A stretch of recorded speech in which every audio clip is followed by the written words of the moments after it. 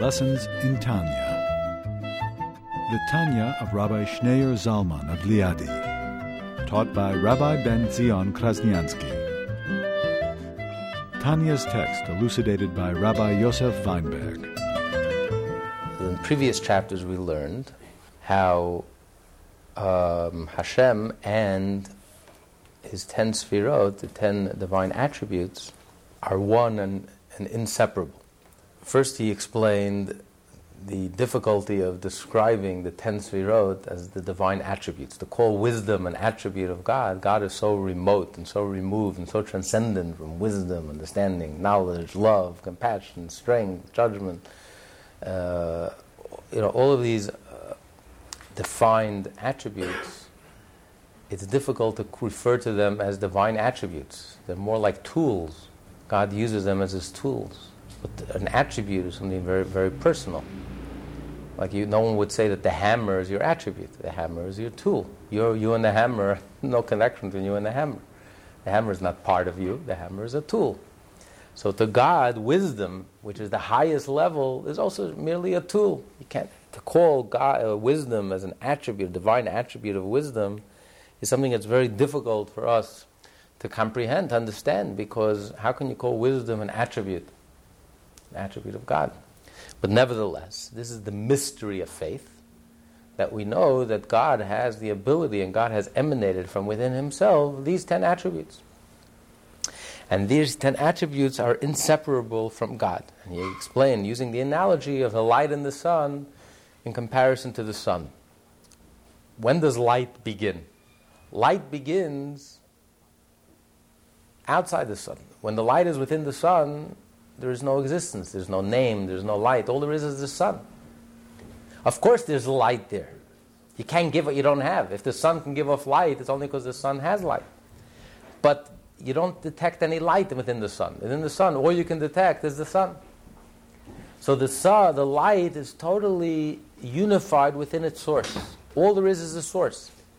It's there, but it's not there. That's why the Kabbalists refer to the 10 attributes, the 10 sfirot, as lights. To use a physical analogy, just like a light is totally united with its source, it doesn't exist as a separate entity from the sun, the orb, so too the 10 sfirot are inseparable from God.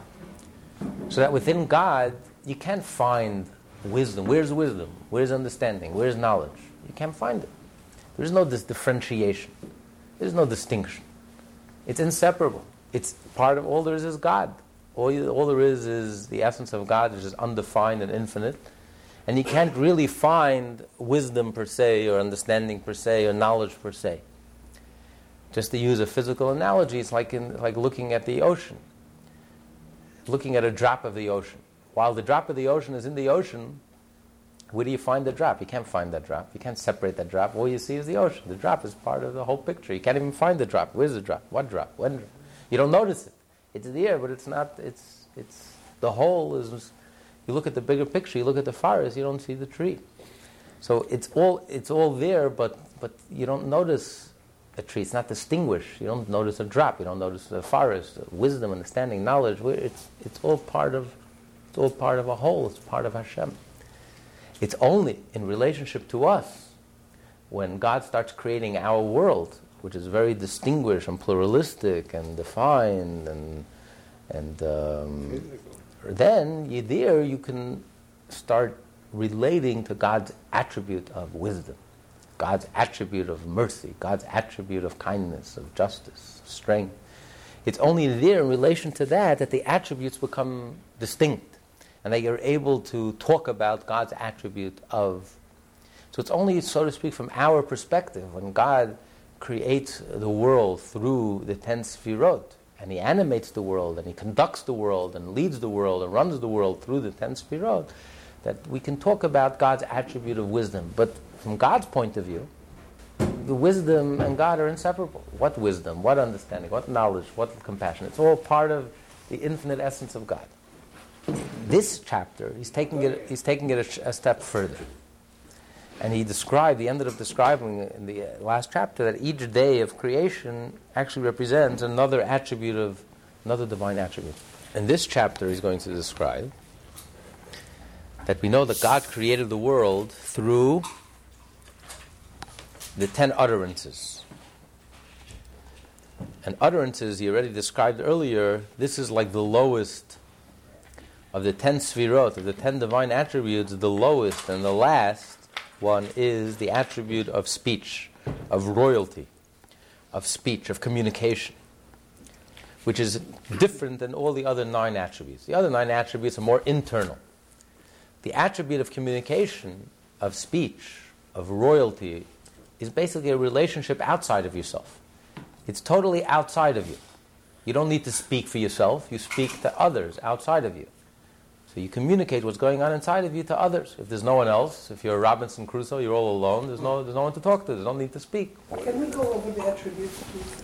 Okay, there's the attribute of wisdom, chachma. First one is chachma, wisdom, creativity. That's the window to the subconscious. It's easy to understand from ourselves because we are created in the image of Hashem. We're created in the image of God. So our basic makeup of our personality is also made up of 10 kochot hanefesh, 10 aspects of our soul. They represent the Godhead. They represent the 10 sfirot. So you have basically categories. You have 2 basic categories, the brain and the heart. And then you have the expressions of the heart. And that's, in the brain itself, you have 3 brains. If you want to get more specific, the right brain, the left brain, and the integrative brain. So you have the creativity, the eureka, and then, intuition. Then you have the analytical mind, the left brain, bina, comprehension, understanding. Then you have dat. Dat is like in the biblical knowledge. Dat is when you know something intimately, when you personalize it, when you integrate it, integration. Those are the 3 attributes, the first 3 attributes. Then you have the link from the brain to the heart, to the neck, a very narrow link, very narrow highway, a one-lane road. That's why it's so difficult to move from the mind to the heart. If we lived by everything we understood, we would all be much better off. But it's very difficult to translate what we know into our heart, into our emotions, to personalize it. So that goes through the narrow neck. That's the problems we have with the neck. Sometimes you need a good chiropractic adjustment, spiritual adjustment to get from the brain to the heart. Then you have the heart. So the heart, you have the 3 basic emotions. You have love, attraction. Then you have strength, or repulsion. You love or you hate. And then you have compassion. So these are the basic 3 emotional attributes. Then you have, this is the body of the person, the brain and the heart. You can't live without a brain, you can't live without a heart. Then you have the legs. The legs are not a luxury, but they're an auxiliary. You can live, unfortunately, there are people who live without legs, but legs carry the body. You have the right foot and the left foot. The right foot, that's like ambition, drive, competitiveness, the will to win, to be number one. These are already auxiliary expressions, emotions, and attributes, expression of love. You're attracted to something, and it expresses by you have a drive, a motivation, ambition. Then you have the left leg is the ability to restrain. It's a more subtle, more quiet. It's the ability to endure, the ability to, quiet humility to endure, and it's like persevere. It's like a difference in the entrepreneur. Entrepreneur is more the right leg, is the competitive streak, to win, to be number one, do something creative. So that's all the right side, the right brain, the right heart, love, and the right leg, all from the same flavor. And usually the entrepreneur gets bored. Once he starts his company and he started it, the novelty is gone, he's bored and he moves on to other things. He doesn't have the perseverance or the humility to endure. It's a different quality. It's a whole different quality. It's like the analytical quality. Analytical quality it's a different quality than the excitable, creative genius and intuition. And this is much more subtle, much more. So this is the auxiliary of that part of the left brain, and strength and restraint, and the left leg, which is also to endure and to overcome. And then you have Yesod, which is corresponding to the male organ, and that's the connection. That's charisma, that's the personal connection, that connects all other parts of the body to, it brings it all together, like integrates it all together. And then you have the feminine aspect, which is speech, royalty, dignity, being, and communication, which is really where the person steps outside of himself. That's like the sails. You actually make the sail. The first 9 is all within the person. Your mind, your heart, how you relate to others, but it's you. It's you, how you relate to others. Do you love? Do you hate? Are you attracted? Are you repulsed? You have compassion. And then you have it's all how you relate to others, but it's still you. Speech is when you leave yourself, you step outside of your own shoes, and you step in someone else's shoes. You get into someone else's mind. That's communication. When do you communicate? When you get into someone else's mind, when you speak their language, when you forget yourself. And it takes a tremendous humility, much greater than the humility of the creative person. The creative person also has a humility, because to be creative, you have to be open, you have to listen, you have to be receptive, you have to go out of the box, think out of the box. You have to be a very spiritual person who feels comfortable to be vague and fuzzy and open to something new, to subconscious. But nevertheless, the humility that you need for communication is an entirely of a different quality, of a different nature, because you really have to step outside of yourself. The creative person is really all about yourself. That's what the creative person could be very satisfied once you've created a piece of art, a work of art, and let's say no one buys it, no one is interested. Okay, but you're satisfied. You have your satisfaction. You know that you came up with a brilliant piece of work, and maybe the audience hasn't been born yet, but your satisfaction is there. If no one buys it, it's, what do you care? You would be interested if people buy it, but your satisfaction is over with. And you move on to the next project. The business person, he has to sell the product.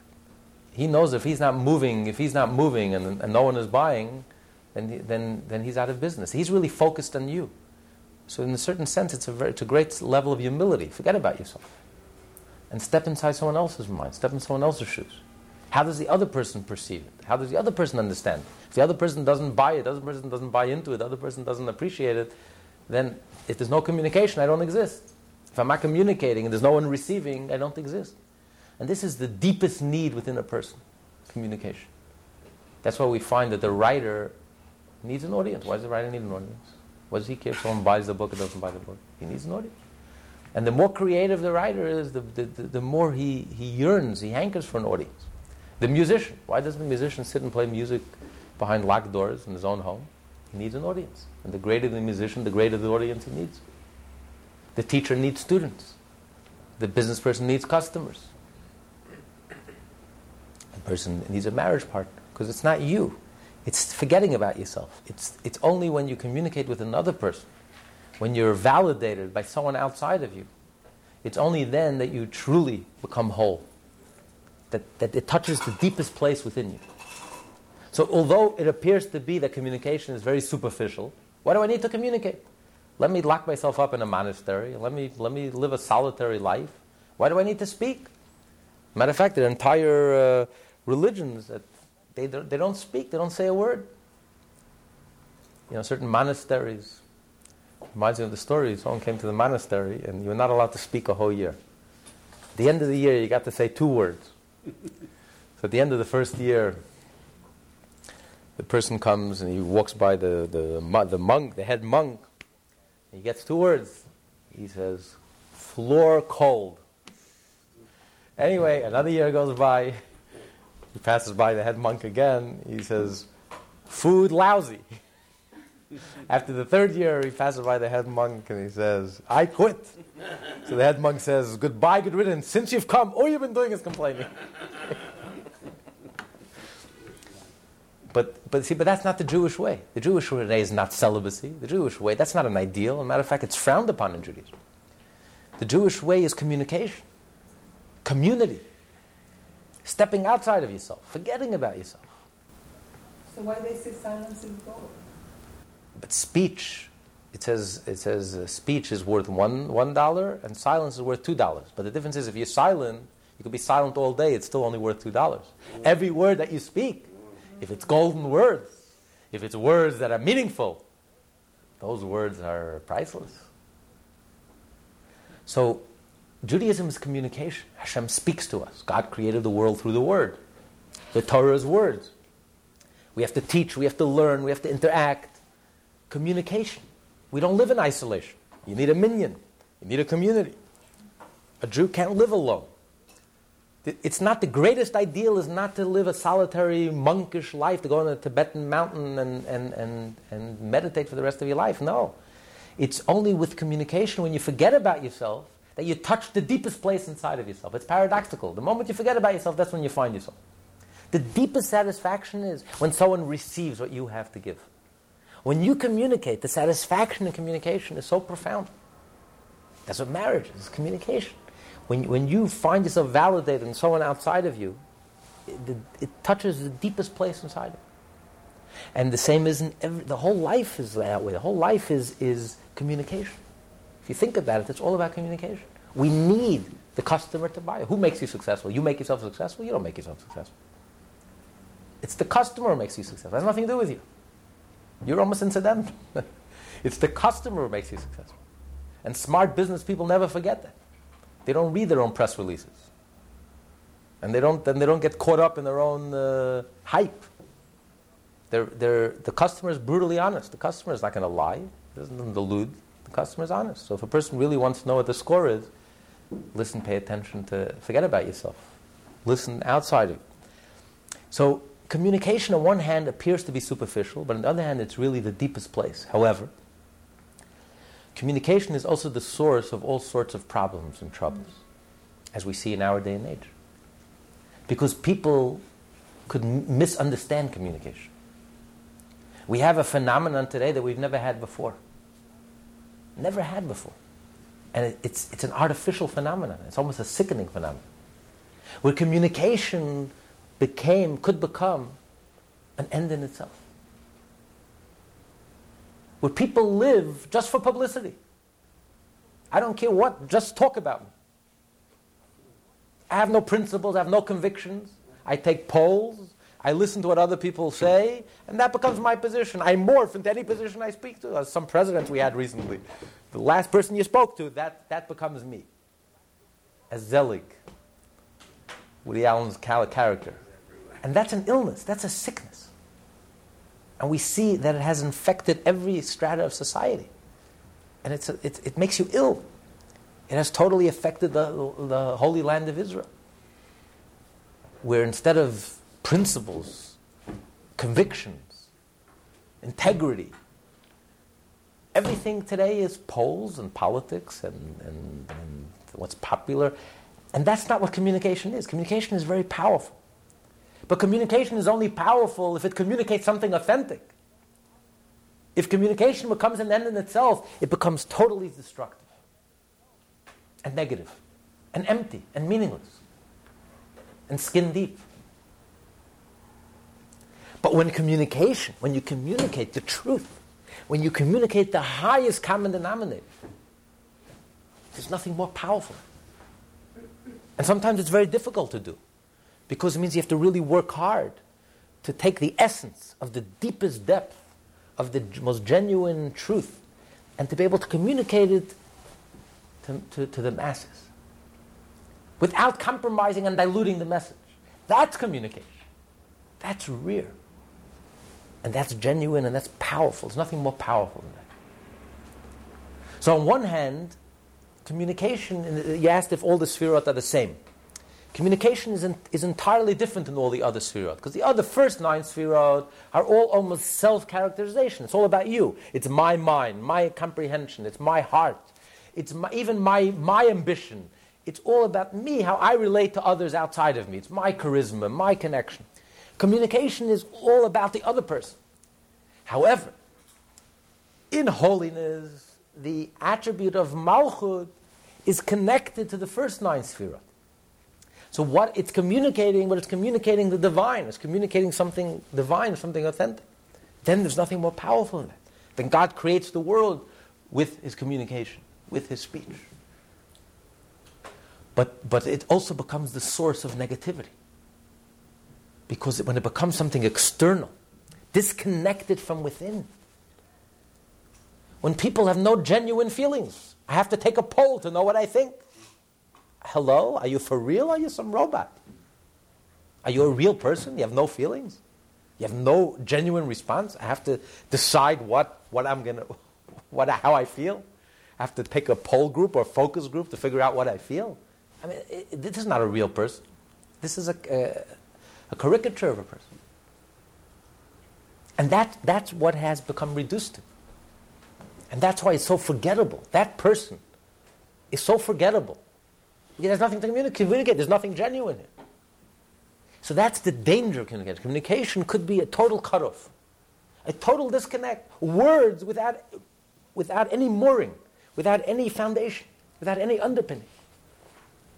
But when the words are connected to the root, and words are connected to the source, and they communicate something genuine, something from within, something powerful, something profound, something meaningful, there's nothing more powerful than communication. Not many people understand this. But we do live in the communication age. This characterizes our age. We are in the communication age. If you don't communicate, you don't exist. In today's world, if you don't communicate, you simply don't exist. And it's correctly so. Because communication is not just a detail. Communication touches on the very core and essence of what a person is all about. Why? God created the world because it's all about communication. God, so to speak, stepped outside of himself and created a world, a perspective that's separate from him, that feels separate, that has an ego, an I, independent being. And God wants to communicate to us, how do we relate to God? How does an outsider relate to God? How do we see God? God knows how he sees himself. But he wanted someone outside of him, so to speak. How do we see God? How do we relate to God? So the whole purpose of creation, the whole reason for creation is because God wanted to have a relationship. God wanted to communicate. God wanted to be a king. And that's why that touches in the very core and essence of what life is all about in this world. It's all about communication. That's why this world is a marketplace. The Hebrew word for Canaan, the land of Israel, was formerly Eretz Canaan, the land of Canaan. What does Canaan mean? Canaan? To buy. It's a marketplace. And the mission of a Jew is to transform this marketplace into Eretz Yisrael, Eretz HaKodesh, our holy land. Because the fact that the world is a marketplace is not a negative thing, it's a very powerful thing. God created the whole world, everything in the world is a marketplace. You give, you sell, you buy, you take. It's all about communication. You need someone else. And it's a brutally honest place. Ironically, this world of lies, the marketplace is a brutally honest place. Your customers will never lie to you. They have no interest in lying to you. If your product is no good, they'll leave in a second. They'll click you off. On the internet, they just click off. Goodbye, I'm not interested. I'm out of here. You can't, there's no hype, and there's no baloney, and there's no buttering up or delusions. You're gone in a moment, in a second. You won't even look your way another second. So in a certain sense, it's very brutal. But on the other hand, it's a very honest thing. Because your ego only colors your own. It only colors our own self. We can't be honest about ourselves. But other people, we can be brutally honest about other people. We have no reason to lie. Other people can be brutally honest about us. So the fact that the world is a marketplace, really this world has tremendous potential. It's potential to become a holy place. When a Jew realizes that communication is something very powerful, and community, and connection, and if you utilize it in the right way, there's nothing more powerful. It amplifies. When you communicate, it amplifies whatever's going on inside of you. It amplifies it 1,000-fold. If you have an idea, but it sits in your head, and then you teach that idea, it amplifies the concept 1,000-fold. As the rabbis say, I learned a lot from my teachers. I learned even more from my colleagues. But you know who I learned the most from? My students. Because when you have to communicate to someone else, it clarifies, it opens up fountains of wisdom. Things you had never had the idea. And if you would never have taught, if you would never have communicated, you would never, ever in a million years, you could sit and meditate for a million years, you would never think of those ideas. It's only when you start communicating that suddenly it amplifies it. It takes it to a whole different level. That's why in today's day and age, when businesses, everything is about communication, I mean, the world has exploded like the world has never seen before. 1,000-fold. Commerce is 1,000-fold because that's the power of communication. It's so powerful, it's beyond belief. And everyone knows it from his own personal experience. When you speak about something, communicate it, it just opens up something inside of you that you are limited. On your own, you could never, ever achieve it. It's only when there's a receiver, and there's a connection, and there's a contact between you and someone on the receiving end, the seller and the customer, the teacher and the student, the rich person and the poor person who's receiving the tzedakah, that it just opens up something inside of you that you could never, ever, ever achieve it on your own. That's why in marriage, it touches the infinite. You're able to become partners with God in creation. No matter how perfect you are, you can't marry yourself. It's when you forget about yourself. It's you and someone else together, you can create infinite. You can become infinite.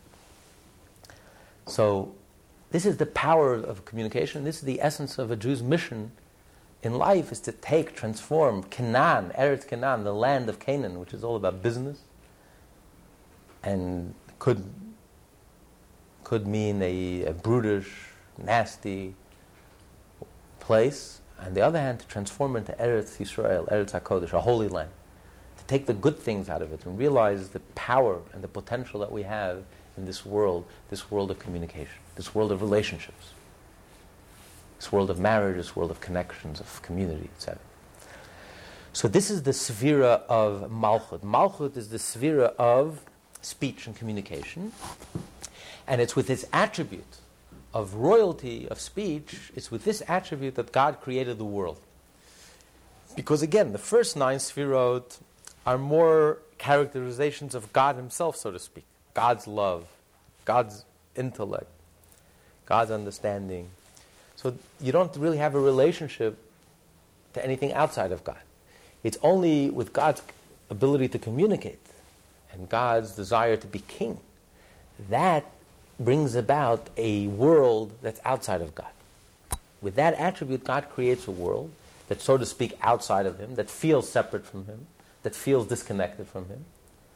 And therefore, we're able to have a relationship, and we're able to create this communication and this connection. So the entire creation really comes about through God's speech. That's what we mean in the Torah. That's what the Torah means, that God created the world with 10 utterances. 10 speeches. It doesn't mean that God has a mouth and God physically speaks. But the Torah is giving us an analogy, because just like speech is what communicates to something outside of us, so too it's God's attribute of speech that creates the world. So the difference between God's speech and our speech is, when we speak, nothing happens. We just communicate, convey to others. When God speaks, he actually creates. His speech creates. His speech brings us into being. He creates something outside of him. Because who is God speaking to? God has no one to speak to. There's no one to speak to. There's nothing other than God. But God's speech has the ability to bring an entity that senses itself as being outside of God, that senses itself as being separate from God. So God's speech creates the world. So the fact that God's speech has the ability to create, right, it's because, I'll explain that in a second, it's because the divine speech is divine. And God has the power to create. So even divine speech also has the power to create. Not only God's attributes, his emotional attributes and his intellectual attributes, so to speak, are one with God, but even his speech and his words and the letters and, so to speak, the breath of his mouth, so to speak, which is all part of speech, All of that is divine. All of that has the ability to create, and does create the whole universe, the whole known universe. Physical universe, spiritual universe, material and spiritual. So although speech is different than the emotions in the mind, even within a human being, you can't compare speech as just letters. Speech is just words. What's speech? There's nothing creative in speech. There's nothing new in speech. Speech is just a vehicle. Speech is just a vehicle to convey what you're feeling and what you're understanding. You're conveying to someone else. How does someone know what you're feeling? You tell them. You speak. You communicate. Words itself are almost inert. Words are like a stone. They don't grow. Words are just a vessel. You can put anything inside the word. You can put it into your car. You can put a healthy person. You can put a sick person. You can put anything in it. It's just whatever you put into. The same words I can use for holy things. I can communicate something holy. I can communicate something nasty. I can communicate something absurd. It's the same word. Words are just a vehicle. Whatever you put in, words have no personality of their own. Words have no character of their own. Words are just a vehicle, a vessel. So words are very skin deep, are very superficial on their own. Words are just a communication, just a vessel, a vehicle that you can hold a content, that can hold a concept, or hold an emotion, and you transfer it to someone else. So words are external to the person. That's why I can change words. I can't change emotions so quickly. If you love, you can't suddenly not love or suddenly hate. It's very difficult to change emotions or change attitudes or change understanding. If I understand something, I understand it. You can't suddenly not understand it because that's something that's genuine. It's part of your personality. You can't suddenly change it. Change is possible, but it's very difficult. Words are interchangeable. It's like a set of clothes. I put them on, I take them off. I can change clothes 3 times a day. I can use colorful words. I can use conservative words. I can use expressive words. Words are, because words have no personality and character of their own. Words are just a vehicle. Whatever you put inside of it. So words are very external to the person, in comparison to the emotion and to the intellect. So too, that's true within us, and the same is in the divine. That the attribute of royalty in comparison to the other 9 is something very external to God. It's just the words and the letters with which God creates the whole universe. How can you compare that to God's emotional attributes, which is the content of creation? As we explained in the last chapter, every day has a different emotional attribute. Every day contains, God expresses another emotional attribute every day of the week. The first day of the week, God expresses the emotional attribute of love. That's why God created light. Sunday has a special attribute of love, of kindness. Monday, God separated the heavens. It's an attribute of strength, of restraint, of judgment. The third day is an emotional attribute of compassion. That's why the third day is doubly blessed. One of our biggest supporters, all his business deals he closes on Tuesday if he can, because it's a doubly blessed day. Because that's the emotional attribute of God's compassion, which is a very powerful attribute. Every day has its. The fourth day is competitiveness, overcoming obstacles. The third day is the fifth day is Thursday is endurance. The sixth day is connection, Yesod. And Shabbos is Malchus. Shabbos is the feminine. Shabbos is the Shechina, being, presence, the royalty, communication, etc. So although the theme of every day, there's a theme, the theme of every day is the emotional attribute, but it's the words and the letters that convey these emotional attributes and create the different objects that were created each and every day. Like the words and the letters that create light, or the words and the letters that create water, which are all aspects of love, of kindness. So it's the words and the letters that convey God's emotional attribute of love and actually create an entity, a specific entity. Why a specific entity of water versus a specific entity of light? Because light has its Hebrew name, its letters, its shape. Mayim, the Hebrew for words, is another shape, other letters, because it's a different divine energies. It's channel, the letters channel the energy, contain the energy, channel the energy, and differentiate the energy to give us a very specific entity.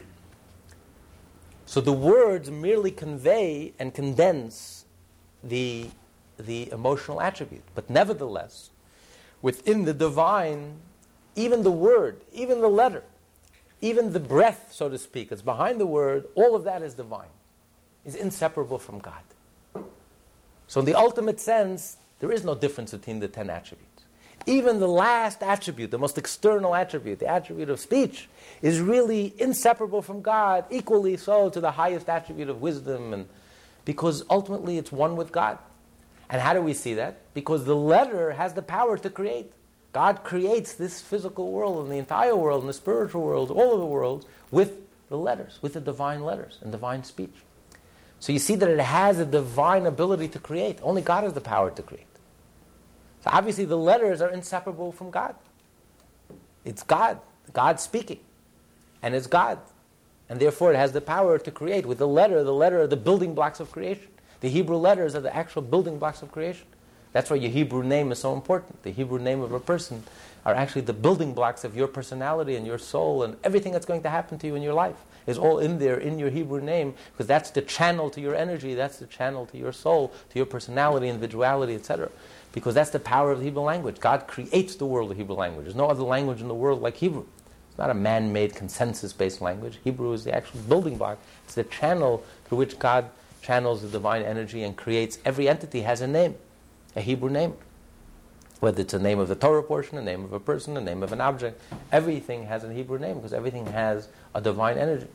But so this divine energy creates, like the word mayim creates water. So mayim, even though it's the language of God, it's the letters of God, so to speak. God is speaking these letters, so to speak, but it's God speaking. And the letters are inseparable from God, and therefore the letters have the ability to create. They have God's ability to create. And that's what he's basically explaining in this chapter. That not only are the emotional attributes and the intellectual attributes inseparable from God, but even the last, the 10th attribute, the attribute of malchut, of speech, which is so different than the rest. It's so external in comparison to the rest. Even that is so inert. It's not like the others. The others are internal. The others, this is like something so external and superficial, apparently. But the truth is, nevertheless, even they are absolutely inseparable with God and one with God and inseparable from all the other sphera. Yes. One more thing. This was great stuff that you explained. When you made the beginning of an analogy before. About a musician playing music and so forth. I was just going to say, is that like the old saying, if a tree falls in the forest and no one is there to know about it, then it kind of happened, but it didn't happen yet until someone would know. And also, if say I'm writing a letter, but if I don't send it to somebody, it doesn't have any meaning, right? I mean, whatever you do, you have to do something with it, right? Other than your own thoughts. Yeah, well, we all have a folder of letters. Thank God we never send that. That's why I asked.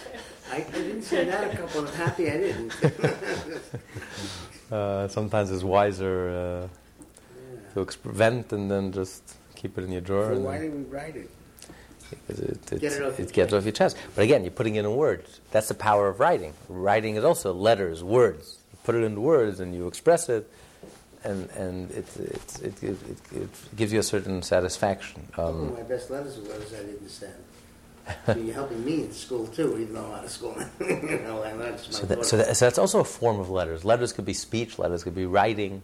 It's all a form of letter, a form of communication, a form of expression. So he's saying, although communication is expression, but in this case, it's divine expression, and therefore it's divine. Even God's expression is divine. Not only God's attributes are divine, but even God's expression is divine. Even His communication is divine. Even the words and the letters with which He communicates and the breath behind the letters, that's also divine. And they also have all the divine qualities. They're infinite, undefined, and therefore they have God's ability to create. When we speak, nothing happens. Sometimes, thank God, right? But when God speaks, something happens. He creates. His words, the breath of His mouth, His letters, create. And they create the listener. When God speaks, who is he speaking to? Who is he expressing himself to? There's no one other than God. There's nothing else. There's nothing. So who's God speaking to? God is the only absolute ultimate reality. There is no other reality. We are all dependent. We are all dependent realities. We are totally dependent on God. We're being created each and every moment. We don't have a real, inherent, objective, absolute, independent reality. It's an illusion. It's an illusion of our ego that we're absolute and inherent and independent and on our own. But it's a total delusion. We don't have any absolute. We're totally dependent on God. God creates us each and every moment. But God is the only absolute, ultimate reality. So who's God expressing himself to? Who's he speaking to? There's no one to talk to. So what happens is that when God speaks, he creates the listener. God creates an entity to whom he can speak to, so to speak. To whom we can have a relationship to. And we can have a relationship to him. We're outsiders. We're separate. There's God and there's us, and we have a relationship to him. We pray to him. He speaks to us through Torah. We speak to him through prayer. And we communicate with each other. He speaks to us through prophets. And we speak back to him, from through our requests, our prayers. So this whole drama, this whole dynamic of communication and speech, of a relationship between God and us, it's God who's creating this whole entity. There is no entity on its own. So God's speech and God's breath of his mouth and his letters, the Hebrew letters in the Torah, they create this entity. They create this whole reality. Does God communicate with us through our dreams? That's one of the ways of communication. Dreams are paradoxical. Dreams are very powerful. Dreams could be nonsense, but dreams could also be very, very powerful. Communication from the subconscious, a communication. Many rabbis who were puzzled, who couldn't understand a passage in the Torah or in the Talmud, they would go to sleep and they would ask a question, and then the answer would come to them. It was like a mini prophecy. It's like a type of prophecy. Because the soul, when the person sleeps, the soul goes to heaven every night. And someone who's had a meaningful day and spent the whole day deeply immersed in holiness and Torah, the soul goes up to heaven and studies more Torah up there. And many times the soul remembers something of it, has an impression, sometimes vaguely, sometimes clearly. It depends on the person. So a person is very busy in his sleep. The soul is very busy. It's refreshing, it's replenishing, but it's on a different level. Because you can absorb, when you're not limited by your ego mind, by your logical mind, you can absorb much more than you can when you are in a conscious state. So dreams could be very, very prophetic. Joseph, all God's communication to Joseph was through dreams. God communicated to King Solomon through a dream. So yes, God can speak to us through dreams. It doesn't mean that every dream is a prophecy and every dream is dreams have a lot of nonsense to it also. If the day was filled with nonsense, the dream is not going to be any different. Depends how you live. But there are two types of communications, or two types of worlds. There's a conscious world and there's a subconscious world. Because within speech or communication, there's two types of communication. There's like thought and there's speech. Thinking is also a type of communication.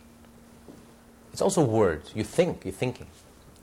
The only difference between thought and speech, thought is not part of your personality. Thought is external. I can think 2 + 2 is 5. You can't understand 2 + 2 is 5. I can think whatever I want. I can change my thoughts. I can change my words. I can change my letters. You can switch thoughts. You can switch channels. So thought is external to the person, just like speech is. But there's a difference between thought and speech. The difference is you can't stop thinking. You can stop speaking. At least some people could. External. I thought thought is internal. No. Emotion is internal. Comprehension is internal. Thought is external. I don't know what you think, so how could it be external? It's external to you, it's external. To the person themselves, it's external. Like you can think 2 + 2 is 5. You can't understand 2 + 2 is 5. You can't change your understanding. Your understanding is 2 + 2 is 4. I understand it. But if I want to think, I'll choose to think 2 + 2 is 5. I can think 2 + 2 is 6. You can switch around. It's like clothes. I can take on, take off. I can think whatever I want. But you know you can't understand whatever you want. You can't for me to know what love. Either I love, I don't love. I'm repulsed, I'm not repulsed. You can't play around with it. It's part of your personality. I'm a conservative, I'm a liberal. This is my, but you can't toy around with it. But clothes, I can put on white clothes, I can put on flashy clothes, I can put on conservative clothes, I can do whatever I want. I can think, I can speak, I can play around, I can switch. That, it's external. To me, it's external. The difference between thought and speech is, thought is internal for me. It's external to me, but it's internal that only I know what I'm thinking. The other person doesn't know what I'm thinking. And B, you can't stop thinking. But if you want me to know what you're thinking, you would have to tell me. Right. That's speech. Speech, the only way the other person knows what I'm thinking is, or what I'm feeling, or what I comprehend, I have to communicate. But I can stop speaking also. So within communication itself, you have 2 types of communication. An internal communication, like you communicate to yourself through speech, through thought. Thought is basically an internal communication. You're thinking to yourself, you're speaking to yourself. What's thought? Thought is you're speaking to yourself. That's thought. That's why you can change your thoughts. From negative thoughts, I can switch the script inside of my head. Instead of thinking negative things, I'll change the script and I'll start thinking positive things. You can't stop thinking, but you could switch channels. I can switch clothes. I don't have to think negative, I can think positive. Speech is more external. So from these 2 levels of communication, God creates the 2 different worlds. Remember, when God communicates, God creates the listener. So God creates 2 types of worlds. An internal world, a spiritual world, and an external world, a materialistic world. The internal world, that's like thought. Thought is connected to its source. Thought is connected to the soul. Just like the soul doesn't stop, doesn't end, so too the thought doesn't stop. Because thought is connected to its source. And that's why it's more quiet, it's more internal. And the analogy, the physical analogy of that would be like fish. Fish are connected to their source. If a fish leaves water, it dies. A fish is swallowed up in its source. A fish knows it can't live for a second without its source. It knows its source. It lives its source. It breathes its source. It knows without its source it doesn't exist. Versus mammals that are separated from the source. We all come from the earth, but we're not tied up to the earth. We're separate. We receive our sustenance from the earth, but we're separate. We're separate beings. The mammal is a separate being from its source. So too, God created the spiritual realm, the realm of the angels, which feel their source. An angel knows without God it ceases to exist. It's like a fish knows without water I'm nothing. The angel is plugged in. The angel is connected to its source. The angel senses its source. The angel is not separated from its source. There's no ego. Angels have no ego. Angels are totally connected to the source. There's no independence. There's no I. It's like a current of electricity that's connected to the generator. It's connected to its source. So those are the spiritual realms, the more intimate realms. That's like God's speech. God's speech, that internal communication creates an internal world, a spiritual world, a subtle world. And then through God's speech, God creates the external world, the materialistic world, the coarse world, the ego world, the physical material world, the world that we inhabit, in which our sense of I is very pronounced. We don't sense our source. We don't sense that without God we cease to exist and we're nothing. We sense very much, we have healthy egos. We sense our self-preservation. That's the drive, most powerful drive. Why were we created like that? Must be a reason. Yes, of course. We were created intentionally so. It's not a maya, it's not an illusion, it's not like the Eastern mystics say that somehow it's some mistake or some sort of hoax. We were created intentionally this way. God created us intentionally this way because, again, God wanted to have a relationship. God wanted to be a king. God wants to communicate. If all there is God, who's he communicating with? There's no one to communicate with. God was lonely. He's alone. Even if you're God, you can't marry yourself. You have to have someone outside of you. So God wanted to have a relationship. He wanted to have a marriage. So he created a world outside of him, so to speak, that we sense that we're outside of him. We sense that we're independent of him. We sense that we are egos, that we're totally self-sufficient and independent. So much so that some people even deny that there is a God, even deny that there is a cause. And because he wants us to enter into a relationship with him. He wants us to view him and to willingly, consciously and deliberately, willingly enter into a relationship and speak to him and communicate with him and become godly and choose to recognize and to become aware that we are connected and we are swallowed up in our source and we are godly, and to live our lives that way. Did God create us, the Jewish people, so that we could have a marriage with God? Right, exactly. He created the whole world. Oh, okay. He created the entire universe, the entire world, and the angels, and all the sublime realms, and the higher levels of consciousness. And the entire universe was created because he wanted to get married. He wanted to have a marriage. I never heard anyone say that God is lonely. Is that written anywhere? That's why it says God created the world. Why? The ultimate reason is because he wanted to be a king. He wanted to have a relationship with us. You can't be king over yourself. Right. You can be a Robinson Crusoe. You can't be king over yourself. You can't pronounce yourself as king. You can be perfect. You can't pronounce yourself as king. You need subjects who willingly accept you. Not a dictator. You're not a dictator. You don't impose yourself on others. But if there's subjects and they willingly crown you as their king, then you become king. So for whatever reason, that's what God wanted. That's what Rosh Hashanah. Exactly. Wait, was that word lonely ever used? Well, that's the idea of a king. You can't be king alone. You can't.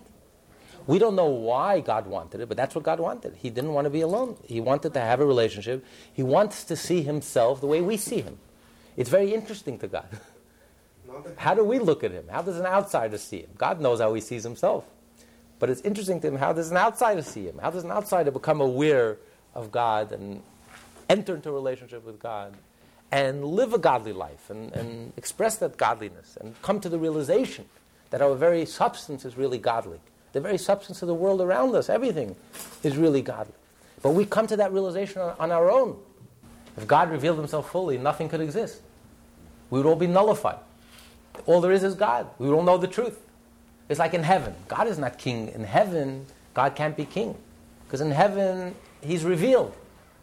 There's no faith in heaven. What do you need faith in heaven? It's revealed. It's transparent. Godliness is transparent. So he can't be king there. He basically overwhelms them with his presence. God could overwhelm us with his presence, of course. but then he can't be king. Then it's not a marriage. It's not a relationship. Therefore, God hid himself, concealed himself. Olam, the word olam comes from the word helem. God hides and conceals himself. So we have egos, and we're separate, and we're pronounced, and we're independent. At least we feel that way. And we work our way up. We come to the realization. But the truth is, he did reveal himself. He gave us a Torah. He revealed himself in Egypt. He reveals himself through the miracle of Jewish survival and existence. If you open your eyes, he reveals himself through the divine providence every step of the way in your life. If you open your eyes, especially a business person could see the divine providence, how God is with you every step of the way. Did God create the world and, us, because he wanted to be king, or because he wanted to have a marriage? Like, like when I get married, like my wife becomes my right hand. Right. So it's kind of like his people are his right hand. Well, it's almost the same. It's almost the same idea. Because a king, don't forget, a king is not a CEO of a company. A king is not a president. It's like a marriage. The relationship between a king, a real king, and a subject is like a marriage. It's 24/7. You become totally one. So much so that if any subject rebels against the king, he loses his life. It becomes it's a total relationship. But the subjects subjecting themselves to their king and bowing down in front of their king and totally, you are our king. And he can't force himself. Then he's a dictator. He's not a king. Then he's Stalin. Then he's Hitler. Look at a real king. Someone who's head and shoulders above everyone else. Alexander the Great. Or someone a king. And the people willingly accept him as their king. It's a marriage. It's a relationship. He's not king without them. And he's their king. So it's really it's other words for the same idea. It's all about a relationship is when you forget about you. It's not about you. Who makes the king king? Not the king. The subjects make you king.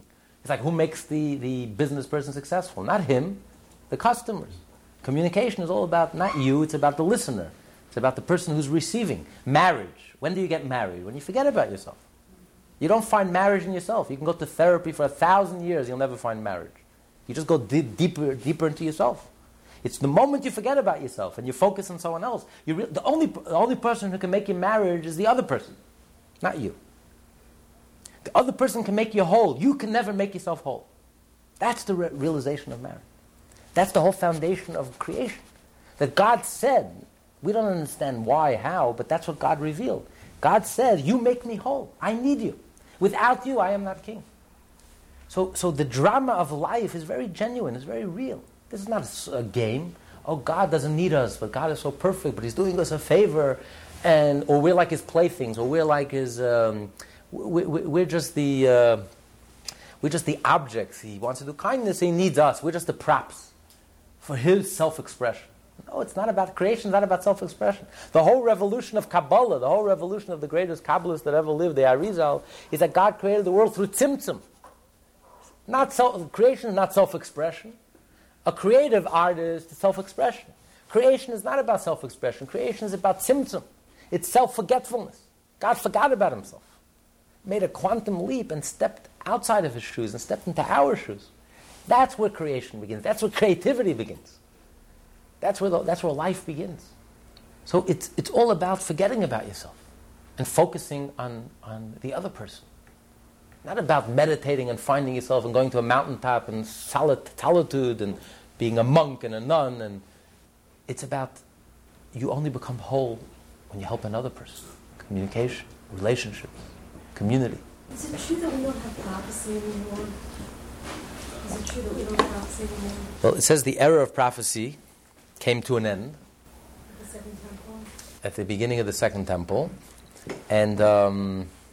Well, it says because the rabbis prayed that they prayed for the abolishment of the idolatry, of the evil inclination for idolatry.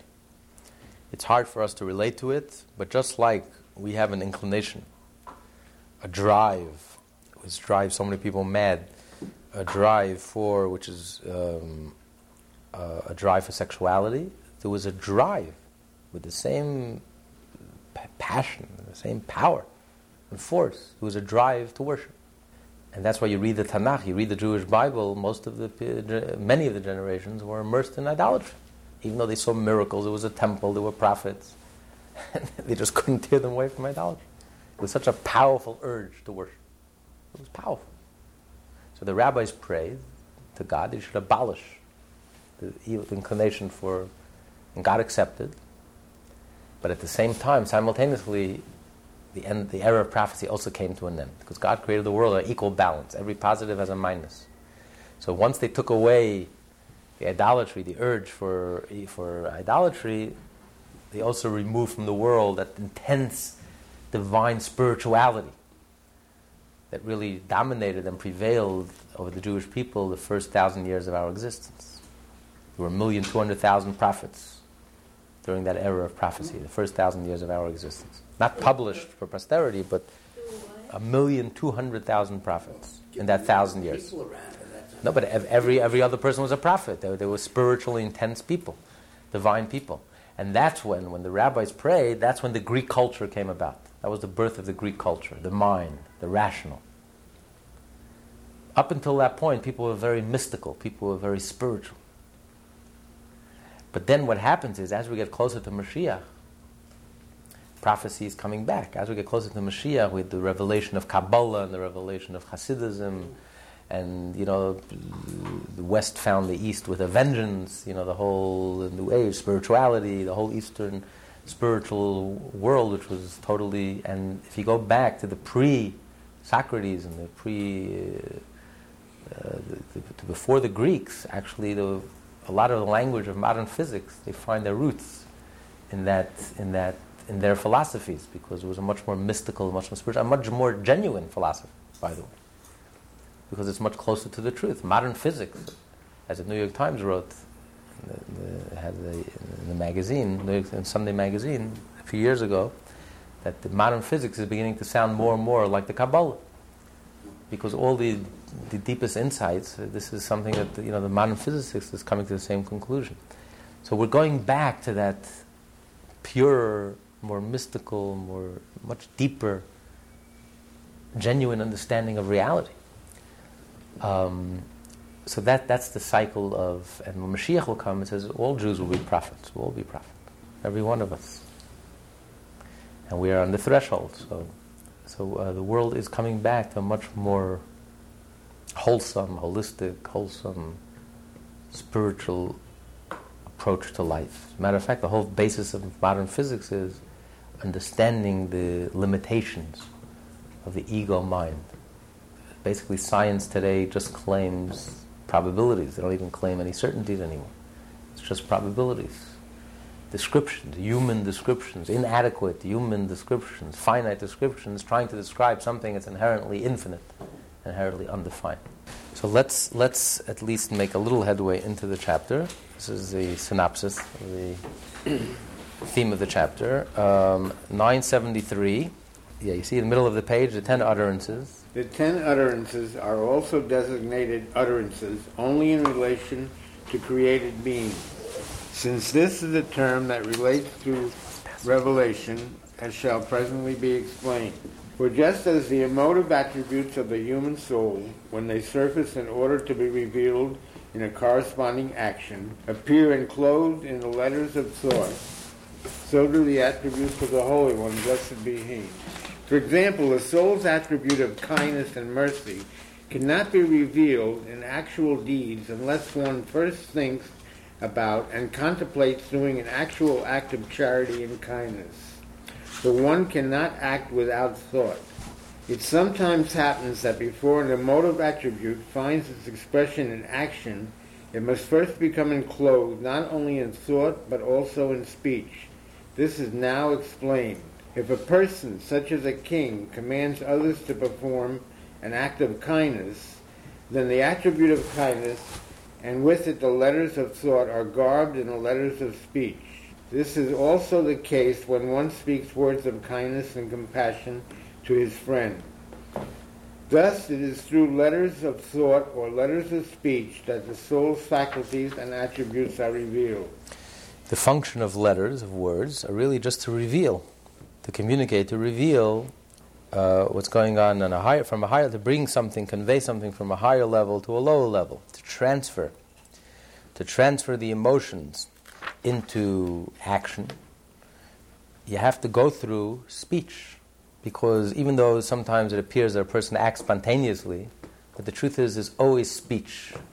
Nothing happens without speech, because speech breaks down the idea, or you have to think, okay, I love this. Now, how am I going to get it? What am I going to do with it?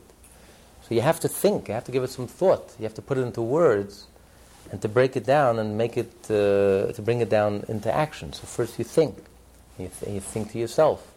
And if you want to communicate to others, you want to command someone else to go ahead. So it has to go through words and letters. So words and letters are the link between the emotion and the mind and the action. So when we speak of God's speech, what does God's speech do? God's speech is the connection conveys the emotional, God's divine attributes, emotional attributes, and brings it into action.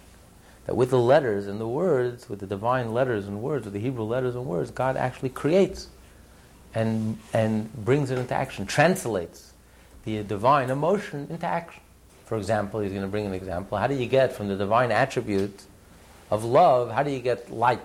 We know light is the attribute, comes from the attribute of love. Everything in the physical world has a source, has a spiritual source, and ultimately a divine source. Everything goes higher and higher and higher.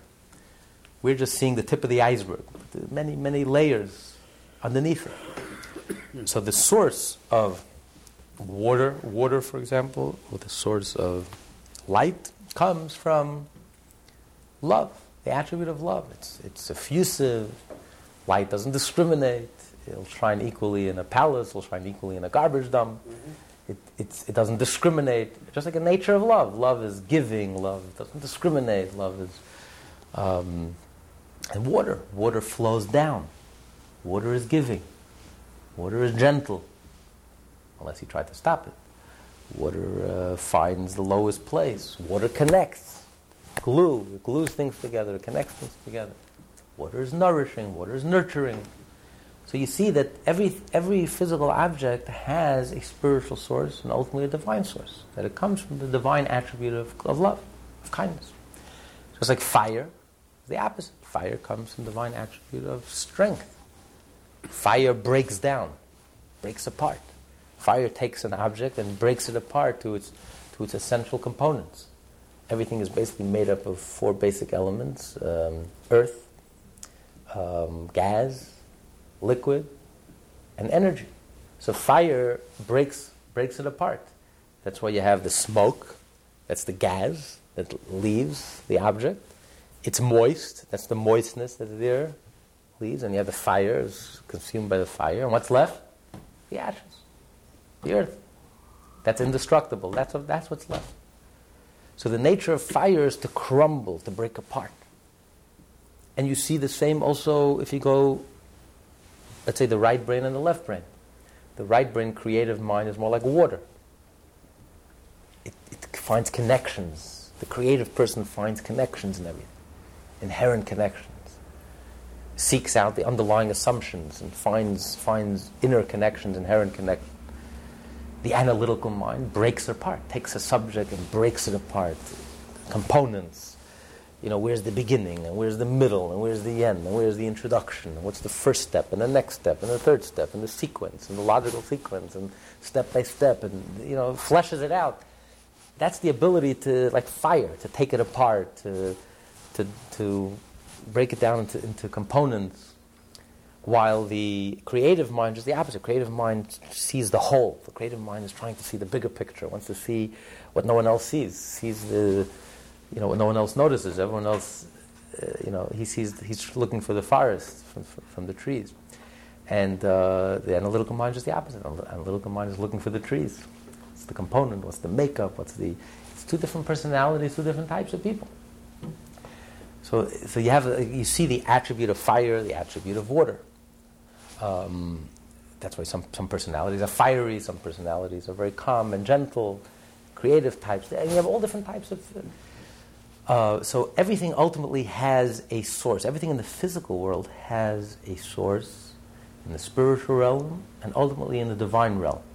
But how do you get from the divine attribute of love, of kindness, how do you get water? What do you end up with water? How do you get from here to there? That's through the letters, through the divine letters, the divine words. Which letters? Which word? Mayim. How do you get to light? To the divine letters, the Hebrew name for light. What's the Hebrew name for light? Or. Vayomer Elokim yehi or. God said there should be light. We just read the Shabbos. Vayehi or. And there was light. The letters or, they convey, they communicate, they bring down from the emotional attributes, they translate it into action, just like within a person. It's the letters that communicate and convey and are the link between your emotions and action. You have an emotion, you love something. You don't just suddenly translate into action. A person first has to think about it. And then you have to bring it into words and break it down. How am I going to do this? And what am I going to do? And how am I going to get it?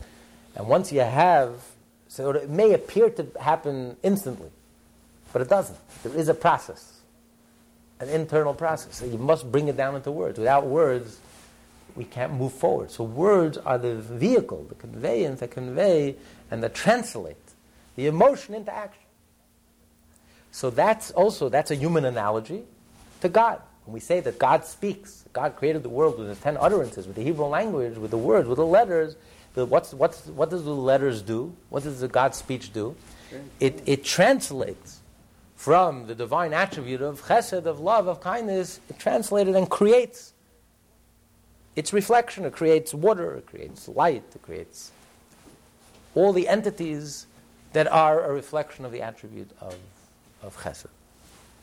So figuratively speaking, when the emotive attributes of the Holy One, blessed be He, reach the level at which their activity is to be revealed in the lower worlds, this revelation and the flow of this action are called an utterance and a combination of letters. For there can be no action proceeding from his holy emotive attributes without the immediacy of combinations which are called letters. Action can also result or be revealed from God's emotive attributes only when a number of particular powers combine to produce this revelation. For instance, for the creation of light from the attribute of kindness, there issued from it a flow of action and a power with which to produce and create the light. The attribute of kindness is capable of producing varying results and various manifestations of creation, as shall soon be explained, in order for it to create light rather than something else.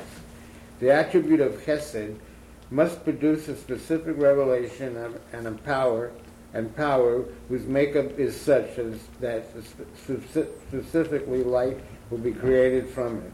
The flow of this power and this life force is called by the name of the utterance, and the combination of the letters that constitute the biblical phrase, "Let there be light." Let's pause here and we'll continue next week.